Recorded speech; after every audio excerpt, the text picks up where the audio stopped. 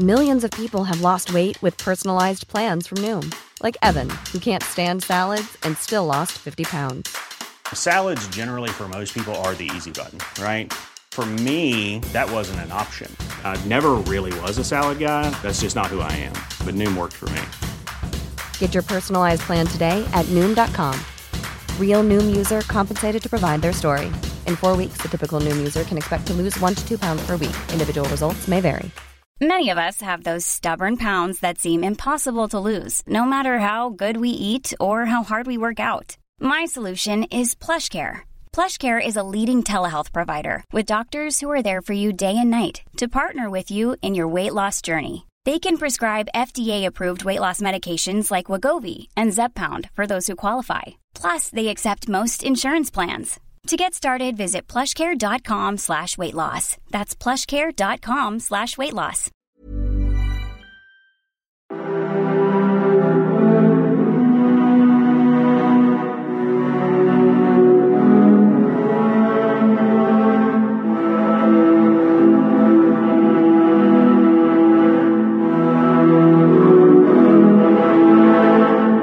Hi there everybody, and welcome back to another year of the Explaining History podcast. Thanks very much, and I apologise, I've been away for a few days, or a couple of weeks in point of fact, so there hasn't been any podcast updates over Christmas, but we're going to really get back into it with some exciting new stuff now in the new year. Okay, so before we get started on today's podcast, a few little bits of info for you. Firstly, you can check out my new guest blog in the Huffington Post. Look for Nick Shepley under Huffington Post UK. I'll be talking about history, teaching, and a few other things that I'm involved in.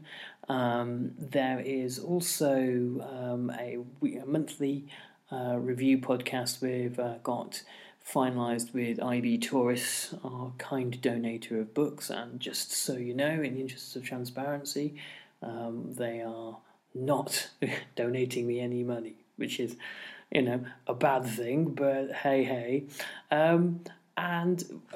This is going to start at the end of this month, hopefully with a review of some British history titles. So we're going to be looking at some British history in a moment. On the thorny topic of money, we are a pay-as-you-feel service here at Explaining History, so the content is all absolutely free in every regard and independent of anyone else, but donations would help the annual running of the podcast immensely. There have been some incredibly kind and generous people who've donated in the past, but obviously anybody who is able to help with the cost of hosting particularly, we'd love to hear from you, and you can drop me a line at info@Explaining History if you're able to contribute anything, but if not, don't worry about it, just enjoy the podcast.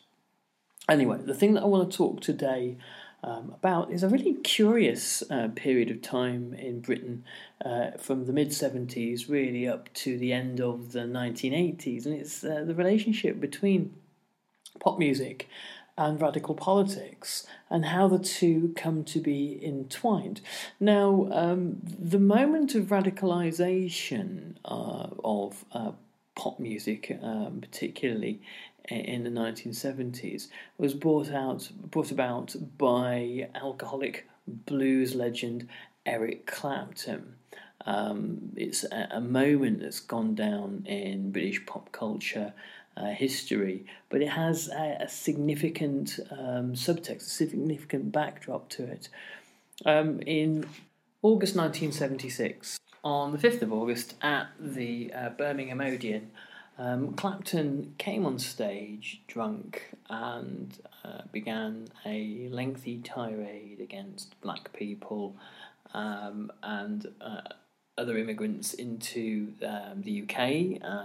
He reeled off all sorts of horrendous racist language that I won't repeat here, though you can find the full transcript of what he said. He essentially said that he was emigrating and that Enoch Powell had been who had obviously been the key political figure in Birmingham some 8 years previously. He made his inflammatory Rivers of Blood speech that he claimed that Enoch Powell was a visionary and a man who should be listened to. Now, it was this moment that galvanised activists to write to that bastion of music taste and analysis, the New Music Express, the NME, and to demand that action was taken against racism in music. Now, you've got to imagine the context of British race relations in the mid-1970s. I mean, had there been had there not been a far-right movement in the 70s, had there not been violence against black and Asian people in the 70s, and what Clapton had to say would probably have been forgotten. But the bigger contextual picture was the rise of the National Front in Britain, the fascist organisation that kind of eventually morphed into what nowadays is the British National Party, many of whose members have now joined UKIP. The period of economic crisis that Britain had been undergoing since the mid-1960s, as the world economy slowed down and certainly went into crisis after the oil crisis in 1973. But Britain had been underperforming due to low investment, poor management, desperately bad industrial relations, and the progressive relative economic decline that had been ongoing since the 1950s. This all created a backdrop for racial violence and racial tensions as immigrants from the former empire were now being blamed for the rising unemployment of the 1970s. Of course, they had nothing to do with it whatsoever, and in fact, their immigration to Britain had been actively encouraged, indeed, by Enoch Powell himself, who believed that the transport network would be ably served by black and Asian immigrants, while obviously white workers would do far superior work in his view. So there is a kind of a mixture of factors that meet in the mid-1970s that fuel racial tensions, racial animosities, and the far right. And you see, really, what you're seeing really is this kind of embattled and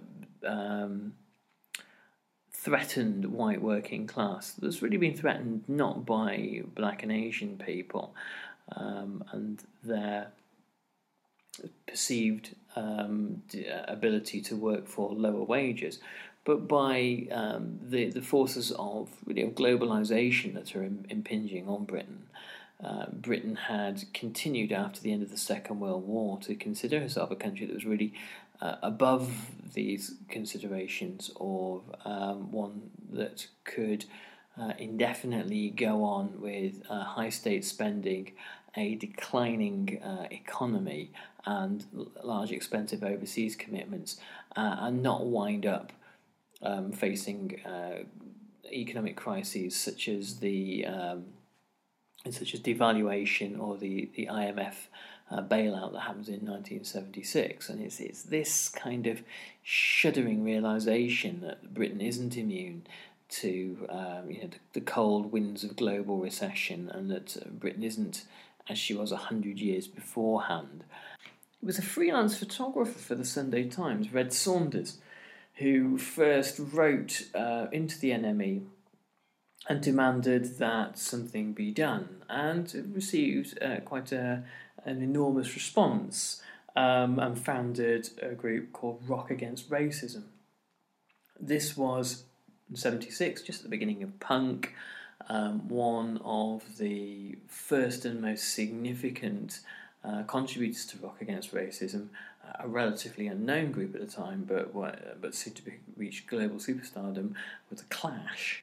The interesting thing about this, and the reason why I'm talking about it, and it's not a sort of a small and irrelevant historical footnote, is the combination of Rock Against Racism and then a year later the development in 1977 of the Anti-Nazi League became a mass movement in Great Britain. In 1978, 80,000 people met at Trafalgar Square, for example, to protest against the rise of the far right. If you imagine that in 1936 at the Battle of Cable Street, you're looking at roughly an equivalent number of protesters, something about 100,000, official statistics vary. There are interesting, in numbers alone, certain parallels. When in his history on the subject, Dominic Sandbrook wrote about the Anti-Nazi League and particularly its associations with the Socialist Worker Party. He argued that the Anti-Nazi League were really attempting to emulate the great and glorious Battle of Cable Street, when Oswald Mosley's black shirts were chased off the streets by anti-fascist protesters. Whether this is the case or not, I don't know. However, obviously it's difficult to emulate such things because you're existing in very different historical circumstances. Oswald Mosley, of course, was marching through the Jewish East End of London at the same time that Hitler was passing anti-Semitic laws in Germany. So it is a really very different set of affairs to the events, anti-Nazi street battles in 1978 against the National Front, who fascism in 1978 has nowhere near the power and significance it has in Europe in 1936. But of course, with all these movements, they're always wrapped up with a high degree of romanticism, and that's perhaps to be slightly expected.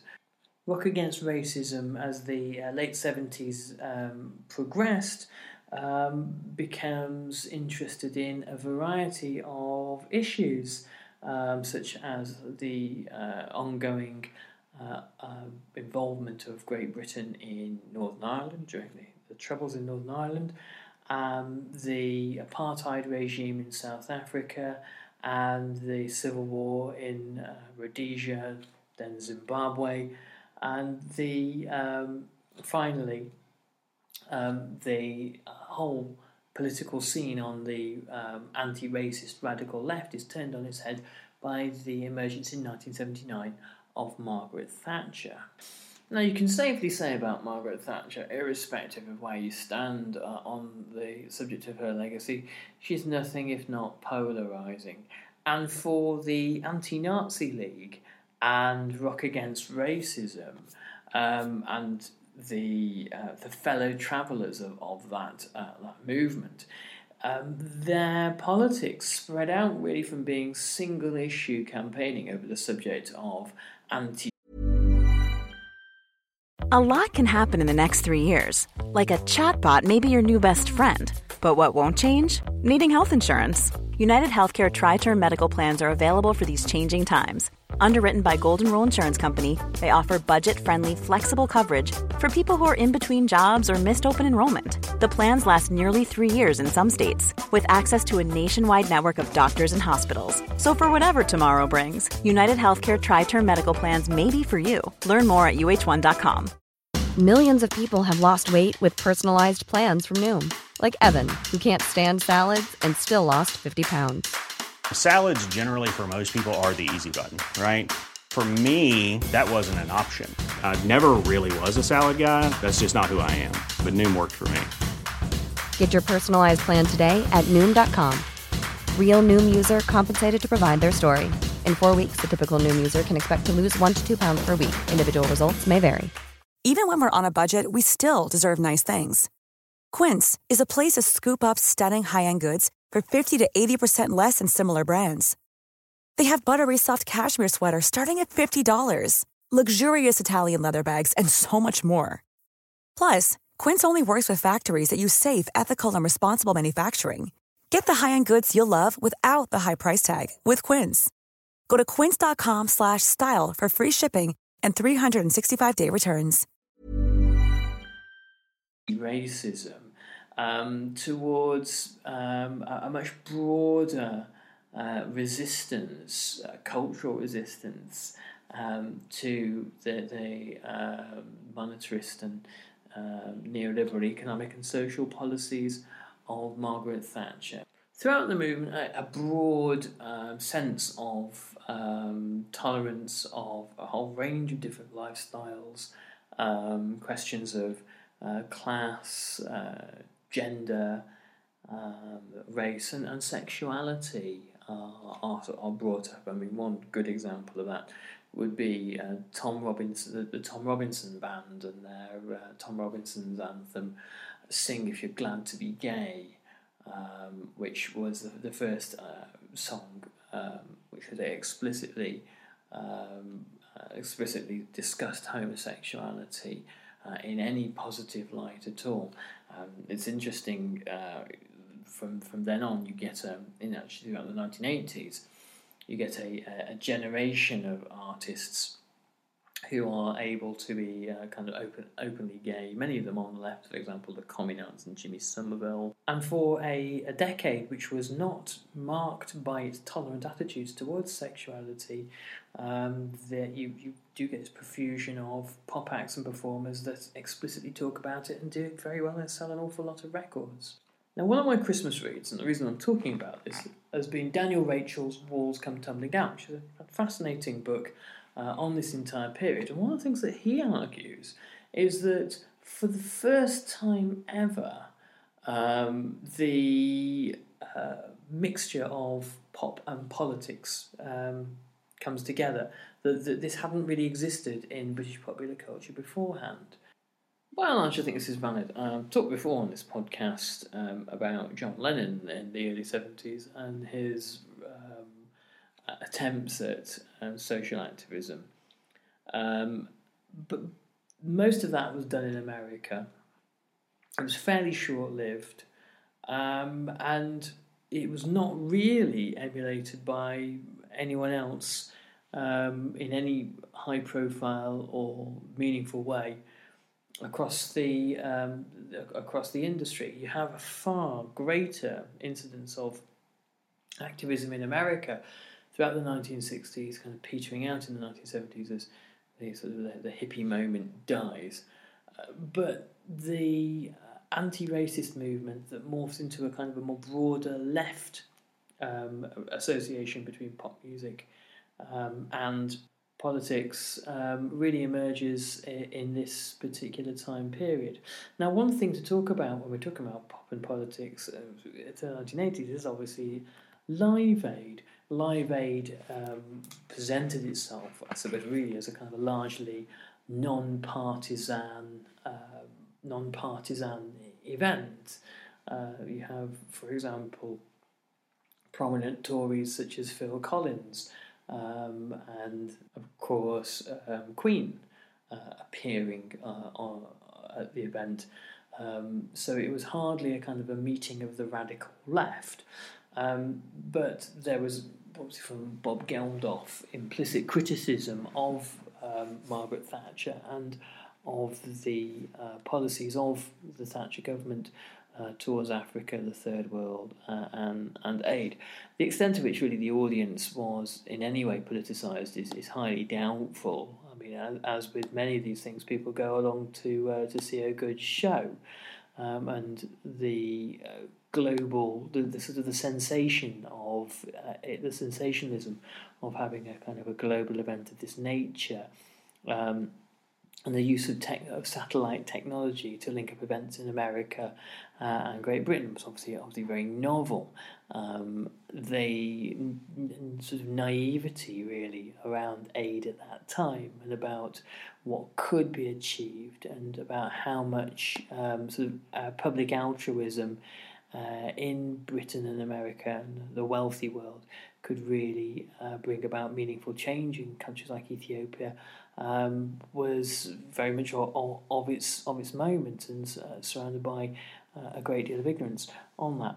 I want to talk actually about Live Aid on its own in greater depth at another time, so I'm not going to go too deeply into that one right now.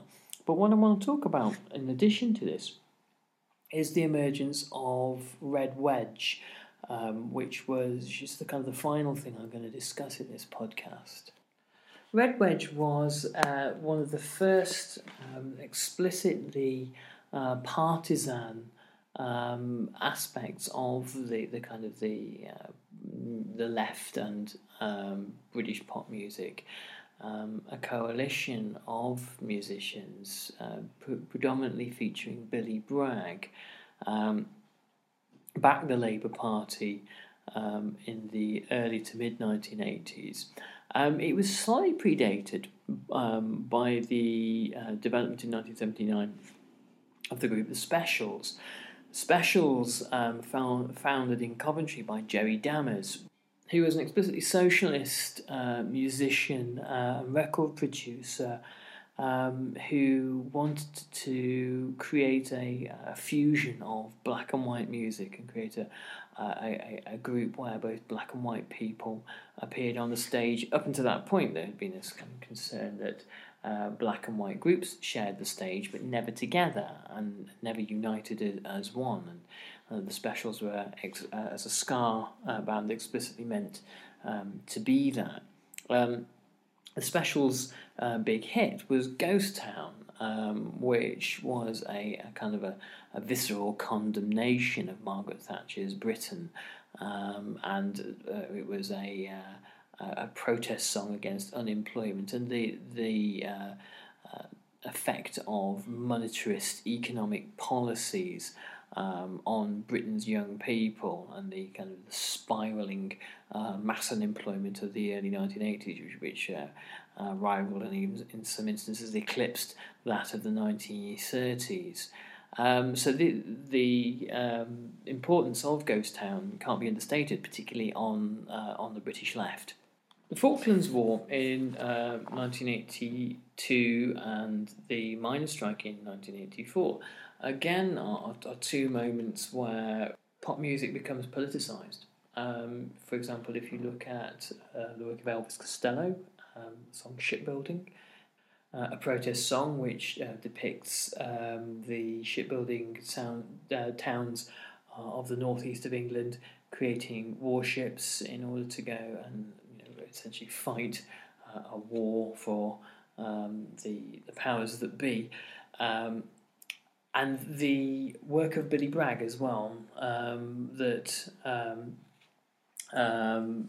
developed really as a result of the miners' strike. And as I mentioned before, Billy Bragg and the lead singer of the former group, the Jam, Paul Weller, were the founding members of Red Wedge, which was a kind of a coalition of artists who were dedicated to ousting Margaret Thatcher from office in the next general election. Red Wedge also was joined by actors and activists, filmmakers, comedians, the radical fringe of 1980s stand-up comics like Alexei Sale and Ben Elton and people like that, who were considered very daring and cutting edge at the time, to support the Labour Party in the 1987 general election. In 1987, Red Wedge conducted tours of marginal constituencies, headlining small town halls and local working men's clubs and things like that, with musicians, comedians and filmmakers and actors and the great and the good of the kind of the British cultural left. But it's what happened after the election that really matters, sadly. The Conservative Party were returned on a massive mandate. The most austere aspects of monetarism were being abandoned by the mid-1980s by Nigel Lawson, who generated a huge and ultimately a sustainable boom. By 1987, there was appeared to be a significant amount more prosperity in the country. And when Labour were defeated again, not all of the lessons of Red Wedge were abandoned or ignored. In fact, a new young PR director for the party, Peter Mandelson, saw the degree of cultural engagement that people like Paul Weller and Billy Bragg had brought about for Labour, and saw that there was something really quite valuable in it. Mandelson was happy to abandon the politics and follow a broadly similar economic model to Margaret Thatcher. But 10 years later, when it was Labour's moment to sweep to power in 1997, embracing all aspects of cultural policy and embracing fellow traveller musicians, the likes of Damon Albarn or Noel Gallagher or whoever else you could get into number 10 for Champagne and Canapés, but not politics, was a key part of Labour strategy. So much so that on the eve of the next general election, the Labour Party approached the author J.K. Rowling, author of Harry Potter, and actually asked, amazingly, whether Harry Potter would become a new Labour mascot, whether they could own the rights to Harry Potter. So that shows you how far politics had gone by the end of the millennium, and in terms of seriousness, shall we say. Okay, well, I've gone on for long enough. Walls Come Tumbling Down is a great read. I entirely recommend it, and the reason, again, why, is because it helps to fill in this really interesting and little understood period in British political and cultural history, when ordinary people, far from the kind of the megastars of the music industry, your Freddie Mercury's, your David Bowie's, aren't really getting involved in this one. Fairly ordinary people took responsibility to unite and organise against racism in Great Britain, albeit with mixed results. Anyway, look forward to catching you all on the next Explaining History podcast, and I hope you all had a great Christmas and New Year, and here's to hopefully a trauma-free 2017. Take care. Even when we're on a budget, we still deserve nice things. Quince is a place to scoop up stunning high-end goods for 50 to 80% less than similar brands. They have buttery soft cashmere sweaters starting at $50, luxurious Italian leather bags, and so much more. Plus, Quince only works with factories that use safe, ethical, and responsible manufacturing. Get the high-end goods you'll love without the high price tag with Quince. Go to quince.com/style for free shipping and 365-day returns. Planning for your next trip? Elevate your travel style with Quince. Quince has all the jet-setting essentials you'll want for your next getaway, like European linen, premium luggage options, buttery soft Italian leather bags, and so much more. And is all priced at 50 to 80% less than similar brands. Plus, Quince only works with factories that use safe and ethical manufacturing practices. Pack your bags with high-quality essentials you'll be wearing for vacations to come with Quince. Go to quince.com/pack for free shipping and 365-day returns.